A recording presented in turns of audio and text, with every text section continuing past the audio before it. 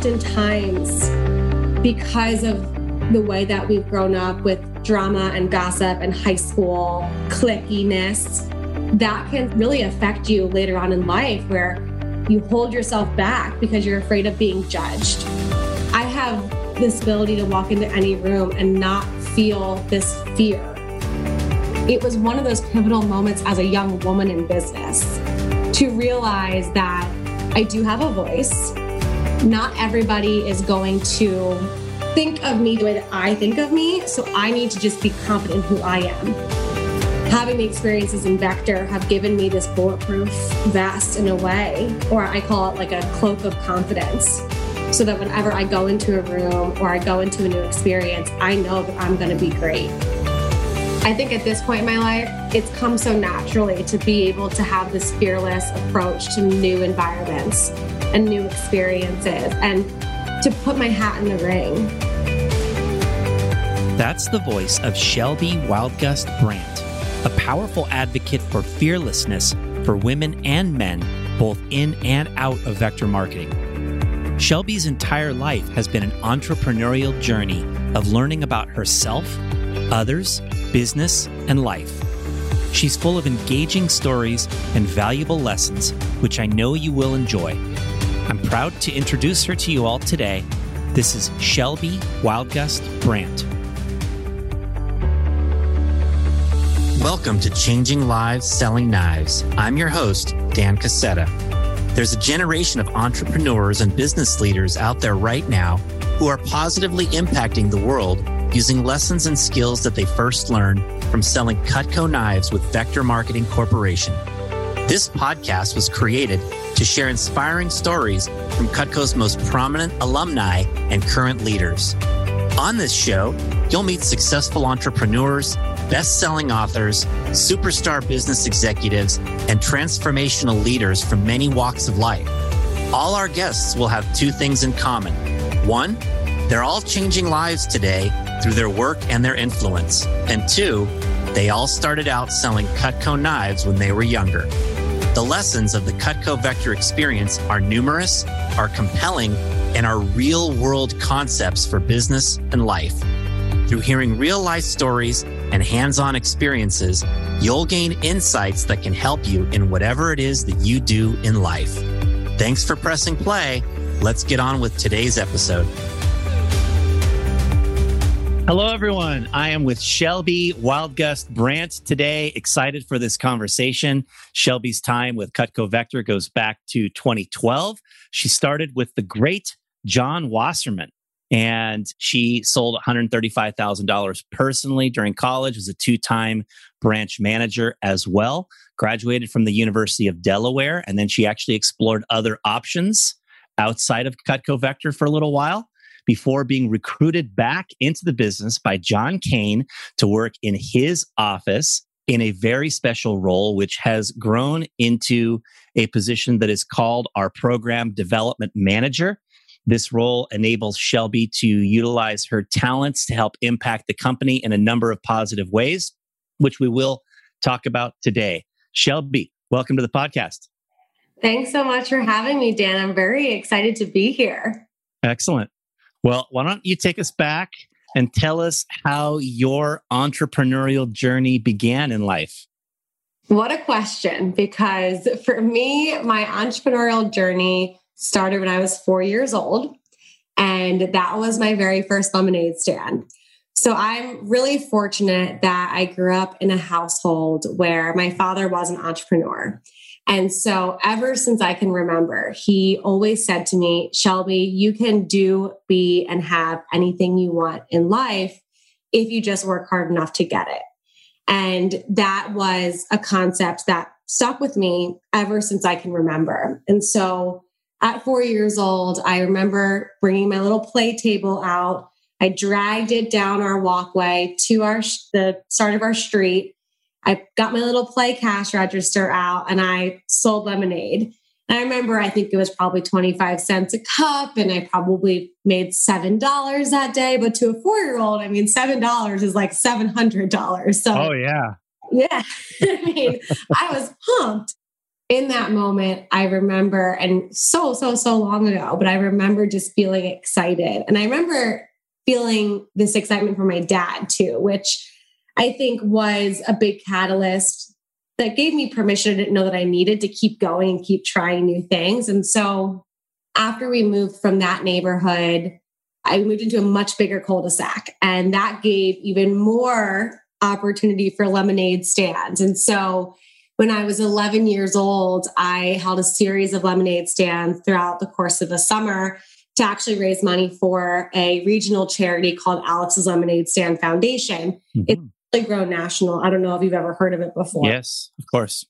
Yeah. And so I was always the girl who wanted to have the lemonade stands and put myself out there. I made these 3-paneled, double-sided brochures when I was 12 years old, advertising my dog walking, plant watering, and just overall pet sitting business. And I would walk around my neighborhood and I would find people who were walking their dogs, or they would be out watering their plants. And I would march right up to them and hand off my 3-paneled pamphlet. And it had my dad's cell phone number on it because I didn't have a cell phone at that time. And my dad always would tell me how many impressed phone calls he would get.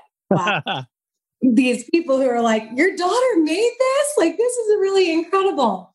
So, those are some really fond memories from my childhood. I have one specific memory I often share. I think you'll like this, Dan. So I went to a Catholic school growing up, and they always had these different fundraisers. And oftentimes kids would come home with this little packet of what they were fundraising for this month or this week. And oftentimes, I think in most cases, the kids just got a check from their parents, brought them in, and that was kind of how the donations came in. But for me, I always went the next step. And I was like, I'm going to go around the neighborhood and fundraise. And one year, I forget how old I was, but I used to have a little bit of a speech impediment. And one year, we were raising money for cystic fibrosis. That was kind of the cause of choice. And I couldn't pronounce cystic fibrosis. So anyways, I would go around my neighborhood. My dad would come with me, but he would stand, 5 feet behind me because I wanted my independence. And I would go and I would knock on people's doors and I would say, I'm raising money for 65 roses. My dad would be behind me 5 feet away whispering, she means cystic fibrosis. Now, I don't know if I raised all that money because people really, really cared about the cause, or they thought the fact that this little girl was raising money for 65 roses caused people to open up their wallets. But, I have so many stories of that from my early childhood that I think allowed me to be a little fearless. And again, always very independent and always trying to find ways to put myself out there. When I was in high school, my dad, once again, he actually bought me a business. And what he did, we had a neighbor who was a transcontinental pilot, and his route was from Philadelphia to Beijing.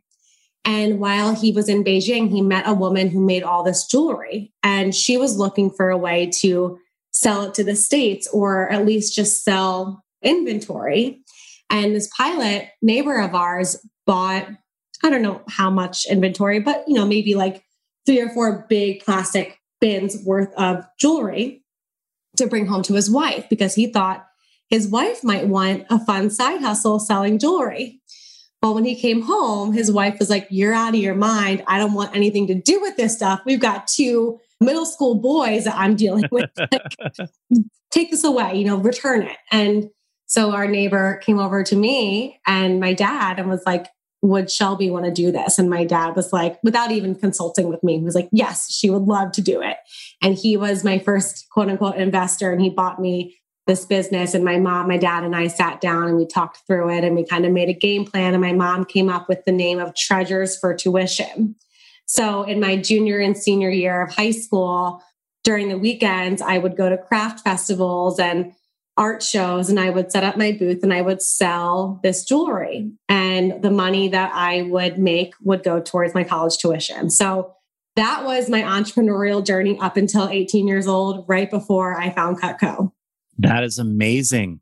I love the treasures for tuition business. That sounds so cool, Shelby. It really and was. it's great that you learned about how to be fearless, as you said, how to be independent. I'm sure a lot of these things came into play once you got started with Cutco. So then you were 18, and how did you connect with John Wasserman and selling Cutco? Yeah. So I had a friend of mine whose mom was annoyed that he wasn't working. He was spending his weekends on the couch. And so she started to apply for positions for him. And one of the positions happened to be Cutco. So he went in for the interview. And at the time they were asking for PRs during the interview. And the story goes that after the interview, he put down one name and he said to the guy who was running the interview, it was not John, but he said to him, "You have to call this girl. Like, she would be awesome at this." So we actually both went through training together. He quit on day 3, which was great because I got to sell to his parents. But I remember getting the phone call and coming in for the interview, and I had my resume and I was so excited. And that was in April of my senior year. So I was just ecstatic, over the moon about what the possibilities could be. It was totally in my wheelhouse. I wasn't the least bit nervous about it. But I do remember, Dan, at the time that I got the position, my parents were away. And so I didn't really tell them I was going in for this interview. And I also was at the time working as a waitress as well. So anyways, I got the position and I come back home and I sent an email to my parents. They were abroad. And at the time, cell phones didn't work abroad. And I said to my dad, "Guess what? I got this new job." And he responded back to me and said, "Great. What is it?" And I said, "I'm going to be selling knives." And I kid you not, within like 30 seconds, which is a really fast email response, he's like, "Don't do it. Like, it's a scam." And thank goodness I was a rebel. Even though I trusted my dad so much, I was also a very rebellious teenager. So if my dad told me don't do it, I was like, well, let me actually do it. And so for me, I went right into it. My parents were not super supportive in the beginning, and they really didn't give me many referrals. So I had to really kind of get gritty. I found my high school directory. I really worked on my list. Again, I was babysitting and plant watering and dog walking my entire childhood. So I had a lot of contacts that way, a lot of neighbors. I was totally the kid who corralled all the neighborhood kids to play games and stuff like that. So all of their parents knew me. And I started out that way. And I remember it wasn't until about 3 weeks in that my parents finally came around to the position. And that's a really interesting story that I'd love to share with you. Sure. So again, my dad was not super supportive. It wasn't that he wasn't supportive of me. He just was skeptical. And he went to a college graduation party for an old childhood friend of mine. Her and I had lost touch, but my dad had stayed really good friends with her dad. So my dad was invited, and I think I probably was too, but I didn't go. Anyways, my dad's at this college graduation party, or no, it was high school graduation party, sorry. And the father of the daughter had a lot of ties to Villanova University. So one of the guests at the graduation party happened to be the dean of the business school at Villanova. My dad happened to sit next to him. They strike up a conversation and they get on the topic of me. And my dad thinks, oh, this is the perfect opportunity for me to bring up this new job my daughter has, get the opinion of someone who's really well-respected. And in my dad's mind, he thought that the dean of the business school was going to agree with him in the sense of be skeptical, get her out of it. This isn't for her, all that kind of stuff. So my dad basically says, I want to ask your opinion on something. My daughter just got this new position with a company called Vector Marketing. They sell Cutco knives. And my dad is about to take another breath and start speaking again. And the dean of the business school stops him and goes, "I'm going to stop you right there. If your daughter is going to take this position, you need to celebrate her and encourage her and congratulate her and keep her going no matter what. Because if I were to have one position open and I were to interview 100 people for it, and 99 of them had the exact same resume, college education, all of that, and one person had Cutco on their resume, I would hire them. And awesome. My dad, keep every accolade, keep every award, keep every certificate that she gets from that company and make a portfolio for her so that when she decides to start looking for jobs post-grad, she has this portfolio to pull back on. And that was a moment where my dad was like, oh, okay, I guess I should support her in this. And everything changed at that point. Wow. What a great story. I love hearing that for sure. Yeah. It was really, really cool. Yeah. Was there a key experience that stands out during your rep selling days? Definitely. There's a lot, but I think the biggest one that I can share is probably my first month in the position. So this is when my dad finally came around. He gave me a few referrals. And one of the referrals he gave me was an old business partner of his. And he had told me, hey, my friend needs knives. I told him about what you're doing, and I think you should go sit down with him. He's looking for some knives. And I was like, great, that's awesome. Totally going to go sell him a bunch of knives. And I arrived at his house, and right from the start, things were kind of off. Like it was just a little bit strange. I walk into his house. His girlfriend is there. And we sit down and we start talking. I start going through the whole presentation with him, and he takes the blue book from me, kind of starts to commandeer the presentation. And I, at that time, was not confident enough to be like, I'm going to take it back. And again, like he's a very strong personality and a little bit misogynistic in a way. And I asked him to go get his knife so we could cut the rope. And he said, I don't need to do that. Like, I get it. Like, I get what you're trying to do. Like, let me just see what knives you have. And I was like, okay, all right. And I was just kind of rolling with it. And I mean, his girlfriend was there. She was really sweet. But anyways, at the very end of the presentation, which felt like a train wreck to me, he settled on one of the sets. And I was like, oh, thank God. Like, he's still going to buy. But then something just totally flipped in him. He said, you know what? I don't need this. In fact, you're done here. I'll walk you out. And I was like, what? And I didn't have the confidence. I didn't have the wherewithal. I didn't have kind of the skills built up quite yet to know how to handle that in that situation. Right. But he walked me to his door, and I walked out, and remember the door shutting, and I broke down in tears. Mm-hmm. I just really felt this defeat that I didn't expect ever to feel.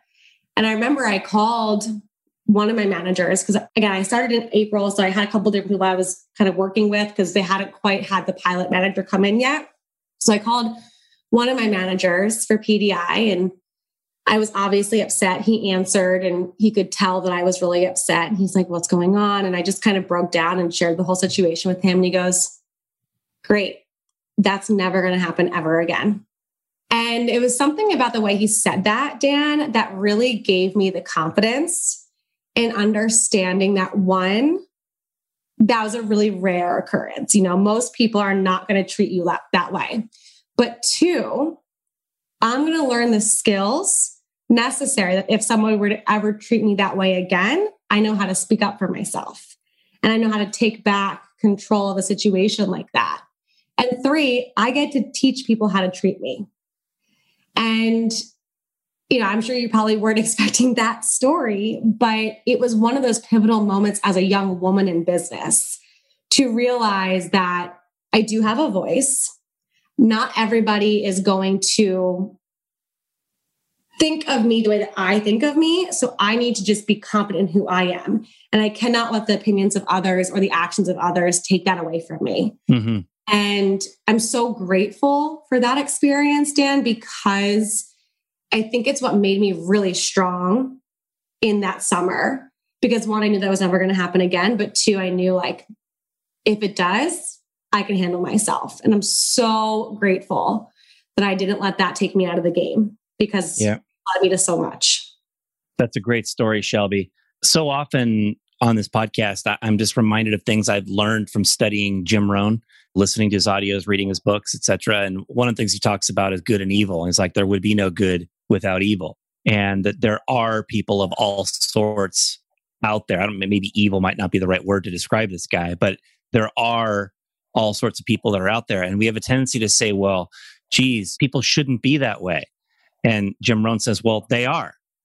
And you just have to deal with reality, right? And that there is reality out there, that you are going to have people that don't treat you the way that you want to be treated, that are disrespectful, that are very, very self-serving or self-interested and don't think about other people in the ways that I think you and I do.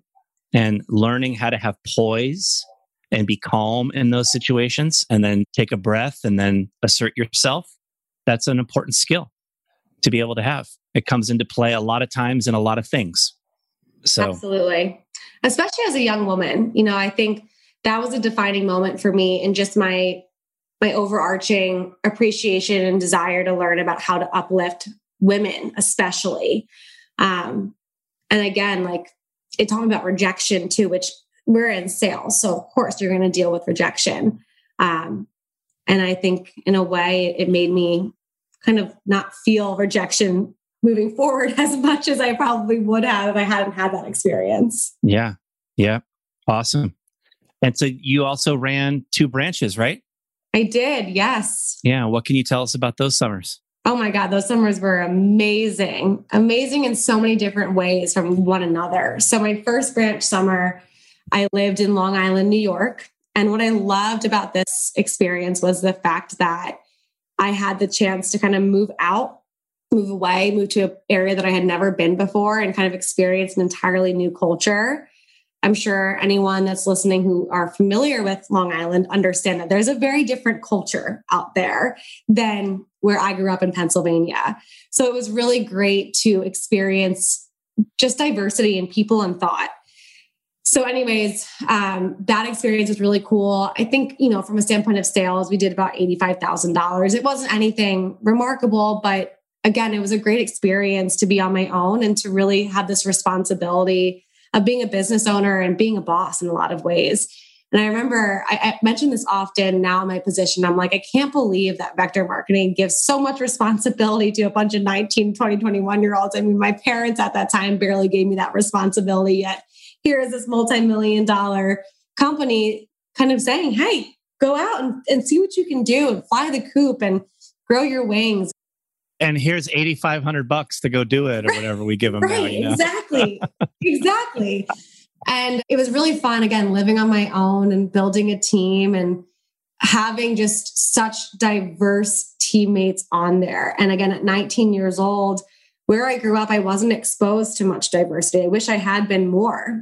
And so having this experience in a 3-month time period taught me so much about myself, about cultures, about religions. We had a very large Hasidic Jewish population that I was recruiting from. And again, I grew up in a Catholic grade school. So I didn't have that experience just naturally in my life. And it really taught me to appreciate other people. So that first summer, it wasn't about the sales. It wasn't about the income earned, although I did, do moderately well.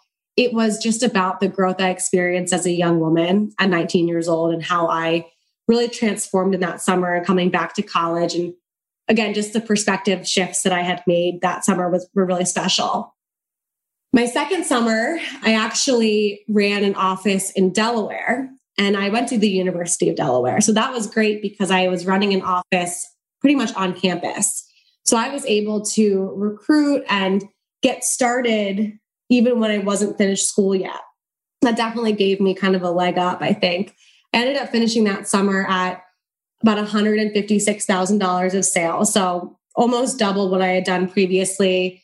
Finished number 1 in the Northeast region, finished 13th in the nation. And that summer really was about kind of proving myself. And I think that's usually the story for a lot of senior branches. First year branch, you don't know what you don't know. Second year branch is like, all right, I know what I need to focus on. I know what I want to do to create a massive, summer and great experience for all involved. What I think was the coolest part about that summer was the fact that I had people who I really elevated. I had a 10K fast starter who ended up going on to sell about $35,000 that summer. I had Ethan Andrus, who I think you probably have had his mom on the podcast before, Sarah Baker Andrus. If you haven't, great person to have on. But Sarah Baker Andrus held a role in kind of the corporate side of things with Vector. So it was really fun to have him in my office and work with him, and then have Sarah there to support me and help me where I could, or where I needed it, I should say. And Ethan went on to run a branch. So what was cool about that summer was, it wasn't just about my own personal experience. It was about creating these experiences for other people. And I really learned the value of putting other people first. We mentioned Jim Rohn. I think he has that quote, if you help enough people get what they want, eventually you get what you want. And that was absolutely the story of that second branch summer for me. Yeah, awesome. Jim stole that one from Zig Ziglar, by the way. There you go. Jim Rohn, one of the two. So cool. So cool. I love hearing people's branch manager experiences, because that's obviously something that was near and dear to my heart as well. Like you, I branched twice. Like you, the first one was a moderate success. It started out as a flop, but I pulled it together. And then the second one was awesome, and just really cool to hear that. So then you graduated, right, from University of Delaware, and you left the company. What went into your choice of a first job after college? A lot of things. A lot of things went into that choice. And this is another interesting story that kind of comes back to all that I learned in Vector. So my senior year of college, I started to apply for positions the same way any senior is going to do. And obviously, having been with Vector for 3 years prior and doing some other things as well, I had a pretty robust resume. And so I would go to the job fairs and talk to a lot of different recruiters. I knew that I probably wanted to be in sales just from my past experience, but I also knew that I wanted a culture that somewhat mimicked Vector. In my mind, I wanted Vector for big kids, put that in air quotes because I wasn't sure what that really actually meant, but I wanted something similar to Vector. So anyways, I applied to 5 different places. I applied to a medical device sales company, a recruiting company, a software as a service company, and a couple others. I forget which ones. And what was cool was that I heard back from all 5. Now, I remember specifically some experiences while I was in my senior year with my roommates who were also applying for positions, but they were applying for like 5 a day, sometimes 5 an hour. And here I was having only applied to 5 at all. And I remember their shock when I said, yeah, I've only applied to 5 positions. They're like, what do you mean? Like, how could you only apply to 5 positions, Shelby? Are you out of your mind? And I'm like, well, these are the companies that I would want to work for. So no, I'm not out of my mind. I just know what I want. And anyways, I applied to these 5 positions, heard back from all 5, went to that first round interview. And what I thought was really interesting here was the fact that when you're interviewing, you're not just being interviewed, but you're also to an extent interviewing the company. And I think it's important that as you're interviewing, you're asking yourself, could I see myself doing this work, working for this company and being part of this culture? And so as I was going through my interview process, I actually decided that 3 out of those 5 companies I wouldn't want to work for. And so I narrowed my choices down to 2. I had heard back from all 5 and all 5 wanted to progress me further, but I told 3 of the 5, hey, I'm not interested anymore. Thank you for reaching out, but it's not going to be for me. And my roommates thought I was literally out of my mind. They're like, what are you doing, Shelby? You're really just kind of cutting your options here. And I just reminded them, like, I think I know what I want. So anyways, I get down to these 2 different companies, go through that second round interview, and I ended up getting an offer from both of those companies. Now, here was a really cool thing. I was able to use each offer to negotiate a higher salary for myself and put myself in better positioning when I was to actually get that offer. And I reflect back on that experience as being kind of a first time, quote unquote, entry level employee, realizing that the interview process for me was really about being in a place of choice versus praying that I was chosen. And I think a lot of college students now, when they don't have a solid resume, unfortunately, are in a position where their options are even more limited. And they're oftentimes just praying that they're chosen among, the 500 other applicants that are vying for that same position. But what I think is so special about the Vector experience on a resume is the fact that it does put you in a place to choose. And you're able to go through the job experience with a lot more abundance versus scarcity. So then I ended up starting the position, and I only lasted 13 months because after about 13 months, I realized this actually isn't Vector for big kids, and I'm not really happy here. Which one did you pick? I picked an IT recruiting firm. Okay. Got it. Yeah. And what was your experience? Like, why only 13 months? So it was really great at the beginning. It really did feel like, to an extent, it was what I was looking for. However, there were some cultural things that I wasn't a fan of. There was lack of diversity. So we talked a little bit earlier about how much I value that first branch experience because of the exposure to diversity. And the one thing that I've always appreciated about Vector is the fact that we give everyone a chance to an extent. And it doesn't matter who you are, what your interests are, what your background is. Like, if you're willing to work hard, we're going to work with you. At this company, they had a very specific look that they were going for when it came to their new hires.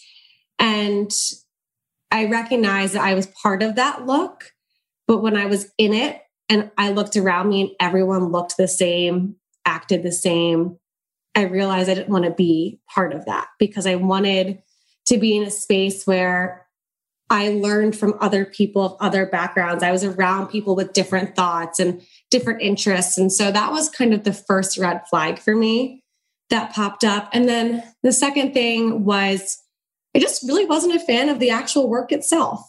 Just the world of IT recruiting was not the type of sales that I really wanted to be in. So I think those two combined were what led me to decide to start looking elsewhere. And then, Dan, I will have to be honest and say that there was some personal mental health struggles that I was going through on my own. And I think this is something that we don't always talk about, but there's a lot of pressure on that 22 and 23-year-old age range.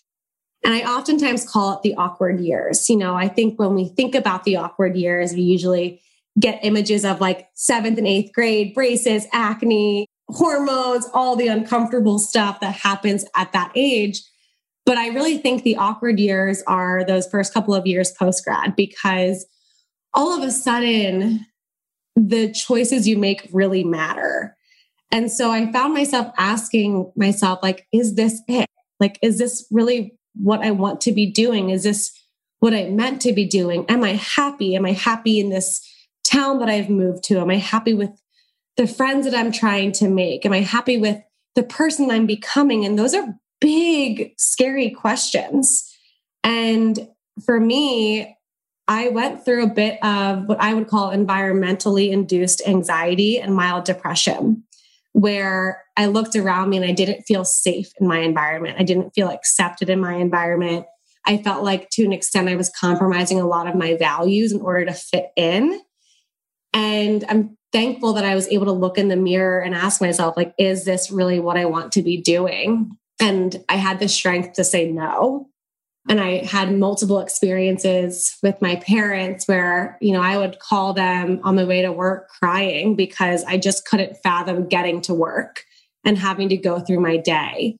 And there were moments when I'd be driving and I would be crying so hard that I could barely see the road in front of me. And in those moments, I would have rather gotten into a car accident than gotten to the office because I was that unhappy. And my parents, God bless them, kept saying, well, if you want to quit, you can quit, but please have another job lined up. Because they wanted to see me continue to succeed and have money and make sure that I was going to be okay myself. And so that was actually what led me to reach out to Vector, because I didn't know what I wanted to do next. I was and I think when you're dealing with mental health, like, it's really hard to see the big picture. You just can only, maybe if you're lucky, see the next step. And for me, what felt comfortable was Vector. What felt like could be the solution to get me out of this space that I was in was Vector. It felt like coming home to an extent. So that was what led me to reach back out and see what was possible in Vector. Yeah. And how did that go? It went great. Actually, I didn't reach out to John Payne at first. I reached out to Earl Kelly because he was my former region manager. So I remember I had left a meeting with a client and the meeting did not go well. And I was just, once again, not happy with where I was. So I was like, you know what? I'm going to reach out to Earl Kelly and just let him know I'm in the job market. So I called him, and I don't think he even had my number saved. Actually, it's funny. He told me later on that he was waiting for his car to be repaired, and he thought that I was the car repair shop calling him to let him know the car was done. But I was like, hey, Earl, it's Shelby Wildgust. How are you? And I was like, I just want to let you know, like, I'm in the job market. I'm not looking to come back in the field quite yet, but I would love to entertain a position in the region office if there's anything available. And that was kind of the route that I thought I would take going into like maybe sales promotion, something along those sides. And he said to me, there's nothing available right now, Shelby, but I will pass your name along. And I thought that was his polite way of saying, sorry, but I can't help you. But he actually did pass my name along to John Kane. I get a call from John about a week later, and he's like, Shelby, it's John Kane. I hear you're in the job market. And I'm like, yeah, yes, I am. Like, please, let's talk. And we ended up having a series of conversations, which led to a formal interview process. And I remember during the interview, John said to me, so Shelby, if you were to be hired here, what would you want to do? Which, I mean, if you think about it from an interview standpoint, that question is so fascinating because not many people would even ask that question in an interview, right? It's usually, hey, if you're hired, this is what your roles and responsibilities would be. But that question was just another indication that I was coming back to the right place. And I responded back to John. I said, well, I'd like to work on two different things. The first one being the branch manager program. I'm so passionate about what it did for me in my life. And I'd like to offer support where I can with our current branch class.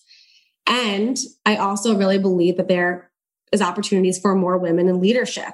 And I would like to work on programs that help women excel in leadership and Vector. And I don't know, a couple of days later, I got a phone call that I got the job, moved down to Philadelphia, which is my home city. So I was very happy to be there. And that was in the fall of 2017. And I'm not exaggerating to say my life completely changed in that moment. Like my life completely changed coming back to Philadelphia and coming back to Vector. Yeah, I remember the first SLC that you came to, and John had just introduced that you were just coming back into the business. And that would have been the first time I met you right then and there, that fall of 2017. And so it has evolved and gone well over the last 4 years. You were just promoted to program development manager. What are some of the things you're working on in your role?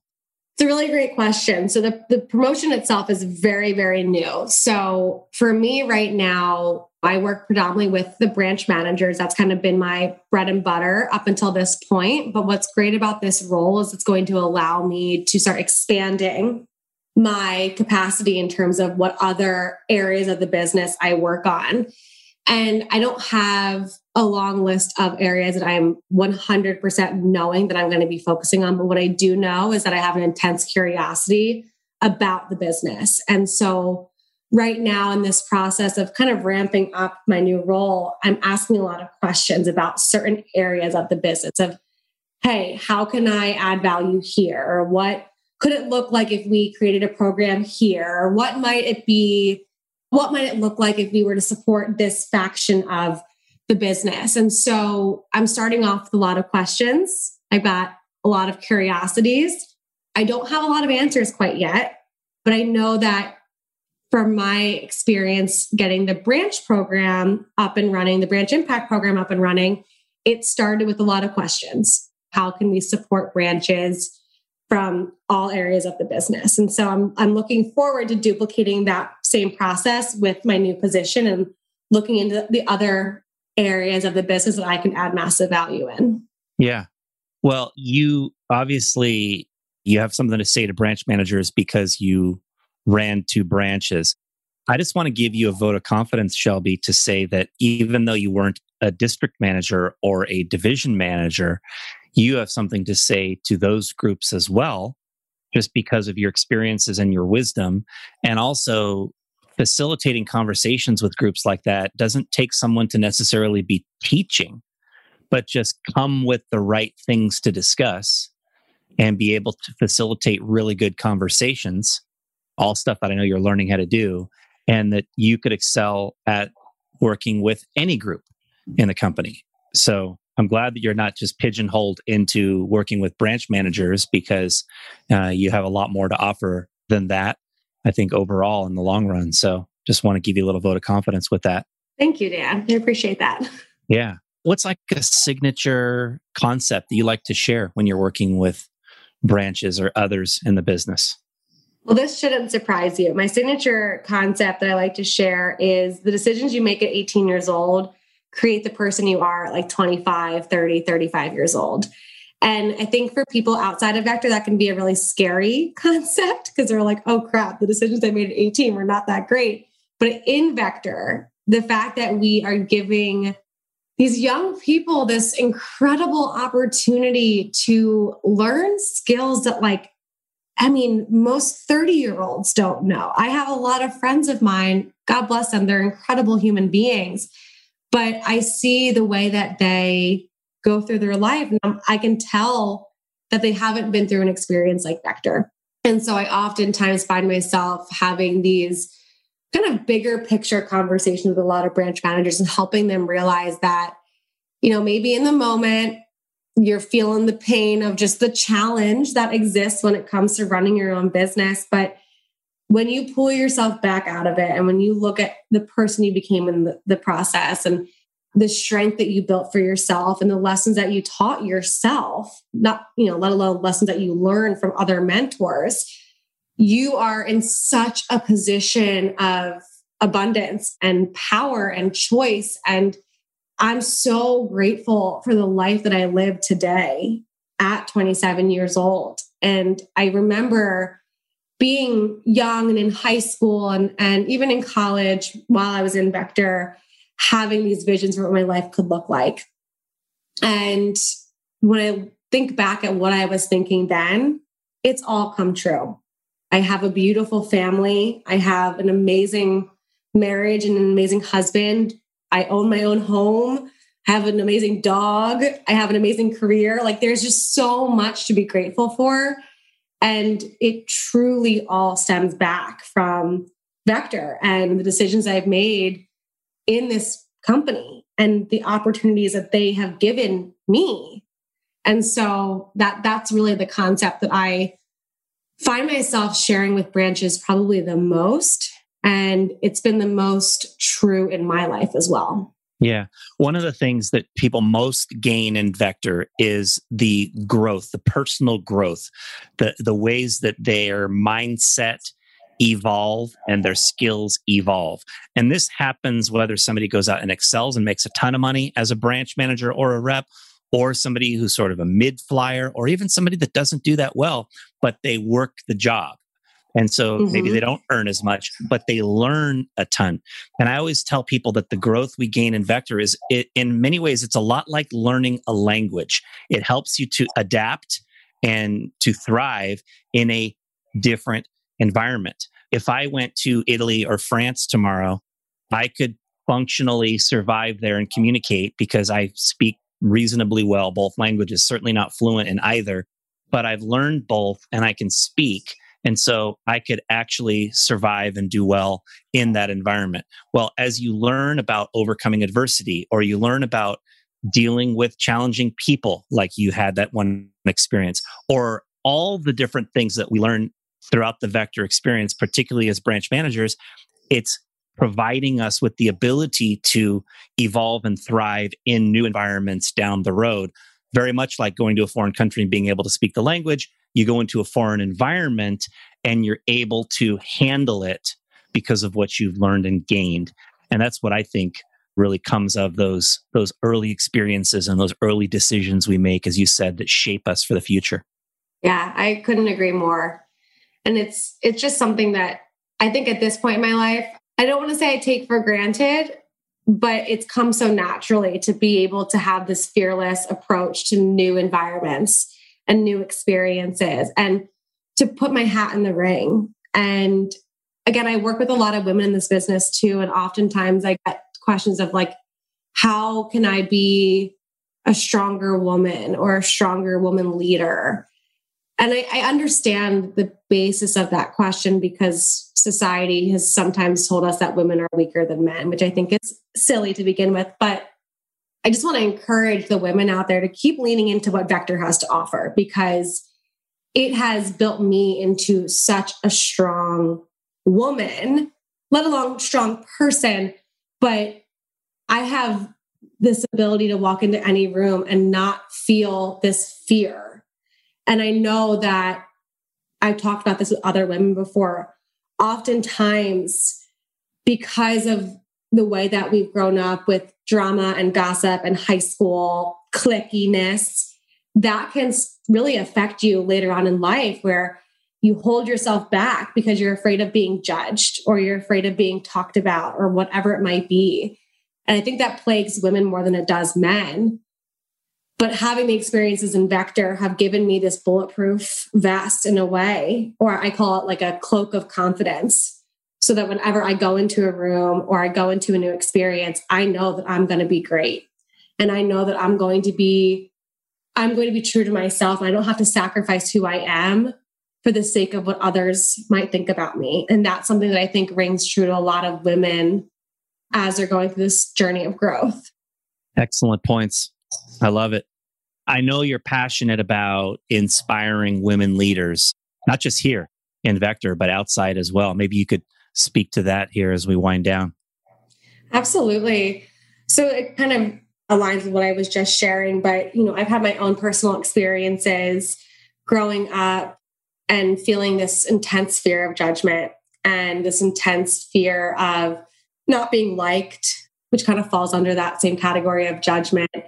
And I've wanted to create a space for a very long time where women can come and just be who they are, no matter who that is. And so outside of Vector, I've created multiple different opportunities for women to connect. I, at one point, had a 6-month coaching program for women in the workplace. It was called Women in the Workplace. And that was an opportunity for women kind of climbing that corporate ladder to come together and have a safe place to talk through the struggles that you would go through in navigating the corporate waters. Back in 2019, I launched a community in the Philadelphia area called the Naked Network, which was a networking event where women actually came without makeup on.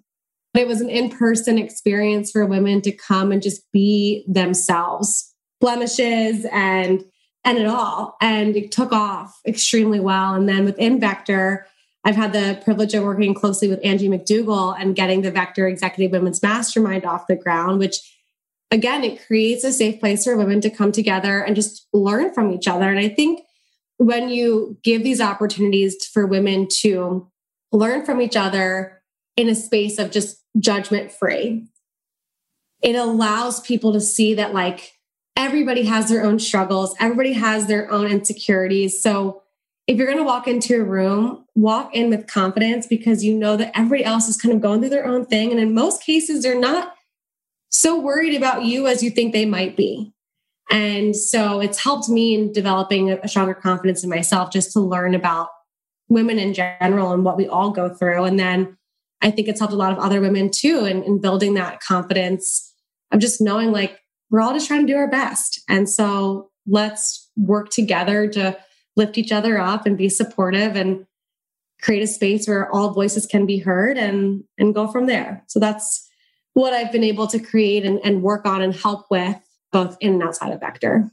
Awesome. I love hearing that. You mentioned Angie, and Angie came to my mind a lot of times during this conversation.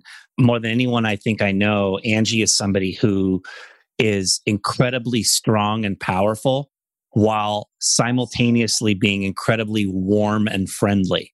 And that combination is really rare to see in leaders, whether men or women. And she brings both of those at such a high level. And I see that in you as well. I see it as something that you're nurturing and developing in yourself. And I think that it's a great set of qualities to be able to bring as a leader. And it's great to see you sharing yourself and sharing your experiences and your insights with others. Thank you. Shelby, as you look into the future, what are you most excited about? Well, for those of you that don't know, I'm currently 27 weeks pregnant. So very excited about that. that big life change that is only a few weeks away. So personally speaking, my husband, Rob, and I are expecting a baby boy in October of 2021. So I'm very, very, very, very, very excited about that.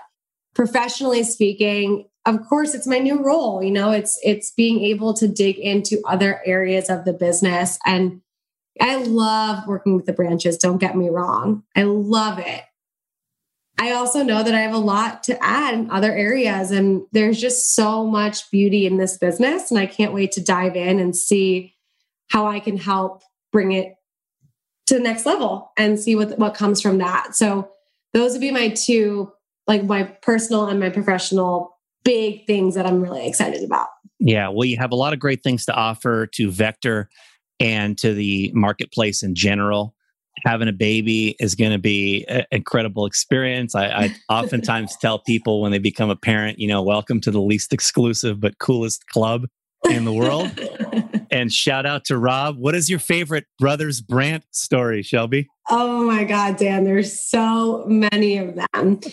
I think his Super Bowl story, where he and his brother they snuck down onto the floor of Super Bowl Media Day and interviewed Tom Brady and Russell Wilson. Yes. Pretending to be reporters. With a microphone that the cord just went into their pocket. Yes. That is great. For any of you that don't know Rob and his brother have all these great stories from their sports journeys, and they have a podcast called The Brothers Brandt, where they tell a lot of these stories, and it's really, really entertaining and fun. So check that out as well. It is never a dull moment being married to Rob Brandt. Let me tell you that. Never a dull moment. That is awesome. Well, shout out to Rob, and kudos to you, Shelby, for all that you're doing, both in and out of Vector. I love when you just talked about how you've got this great life and you're so young, and just everything that decisions you've made and the actions you've taken over these last 10 years or so have put you in a great spot, and the best is yet to come, I'm sure. Well, thank you so much, Jan, for having me. And I wouldn't be the person I am today without Vector and all of the incredible human beings that have touched my life. And I wish I could name them all, but it would take us another 35 minutes for me to get through the list of people who have been a great influence in my life. But this truly is, as Al always says, there's no place like this place, so this must be the place. So exactly. Having me here today, Dan, it was so much fun. All right. Thanks for being on. That was Shelby Wildgust Brandt, everybody. Wow, what a great conversation. I love how Shelby developed the qualities of being fearless and independent as a young kid before she even got to Cutco Vector. Of course, most people who come to Cutco Vector do not necessarily have those traits when we get here, but they're developed over time as we work in Cutco and Vector. And I think about how those things are developed, and they're developed through expanding our comfort zone and being willing to take risks and having lots of experiences and getting support and help and lots of different things. And it just makes me think about how can we help others to develop these traits more early in life? How can we as parents create an environment where our children can develop these traits early in life? How can we as leaders make sure we're encouraging the people around us to develop those traits by providing the right environment for them? I love how Shelby described how her Vector experience provided her with choice versus praying to be chosen, as many people are when they finish college. That really speaks to making the most of the experiences that you have during your college years, if that's where you are right now. Of course, the signature concept she talked about, the decisions that we make in age 18, 19, 20, create who we become later on down the road. And I just think about the decisions that any young person can be considering. What are most important would be, first off, how you spend your time. Are you spending your time in activities that are supporting your vision of the future? Or are you spending time doing things that are a waste of time? Consider that a little bit. Are you constantly learning and growing? That is critical. And then also, are you taking risks, right? If it's not physically dangerous, are you doing things that are risking failure, risking defeat, but you're also putting yourself in position to have tremendous learning experiences by doing that? That was great. Of course, Shelby is passionate about helping to develop women leaders throughout Vector. And if you are a woman manager or rep listening to this podcast, we want you to know that if you're a part of Vector, you will be supported. We want you to be who you are, and we want to encourage you to raise your voice within your organization because we want those voices to be heard. I know I can speak for a lot of my colleagues in executive leadership in the company when I say that. Shelby also very transparently described having some mental health challenges during the early part of her career. And I just want everyone listening to know that we all experience those mental challenges from time to time. Everybody does. I got news for you. I experience things like that from time to time in my own life. And I feel like I'm in like the 99th percentile of like mental fortitude. And it's just natural that at times we all wonder, am I in the right place? Am I doing the right things? Is my life going where I want it to go? We question things in our life, both personally and professionally. And it sometimes creates that doubt and wonder, are we doing the right things? And I would just encourage you, if you're in that place, to utilize your support network, whoever it is in your life you have that you feel comfortable talking to, that you talk to them. And if you're in Vector, you can use your Vector support network. Sometimes people are afraid to feel like they're imposing on somebody. It's the opposite. When you bring someone in your life a challenge that you're experiencing and you're asking for their support and their input, they will most often feel complimented that you came to them, and they'll be excited to help you and encourage you and support you. So build networks around you of support. And also at times when you're experiencing difficulty in life, one of the greatest things you can do to break yourself out of that is contribution. It's doing something for other people, particularly doing things for others that they aren't able to do for themselves, serving others, helping others. These are all things we can do that help us to feel better and more fulfilled in our lives. Thank you, Shelby, for bringing your best to this interview. Check out the Brothers Brandt podcast if you are a sports fan and want some fun stuff. I hope you really got a lot of great value out of this. I feel like Shelby brought some great authenticity and experiences to this conversation today. Hope you enjoyed it. Thanks for listening. If you got value from today's episode, please share it with others and consider rating or reviewing us on your podcast player. Subscribing to the podcast is free and ensures that future episodes are automatically downloaded directly to your device.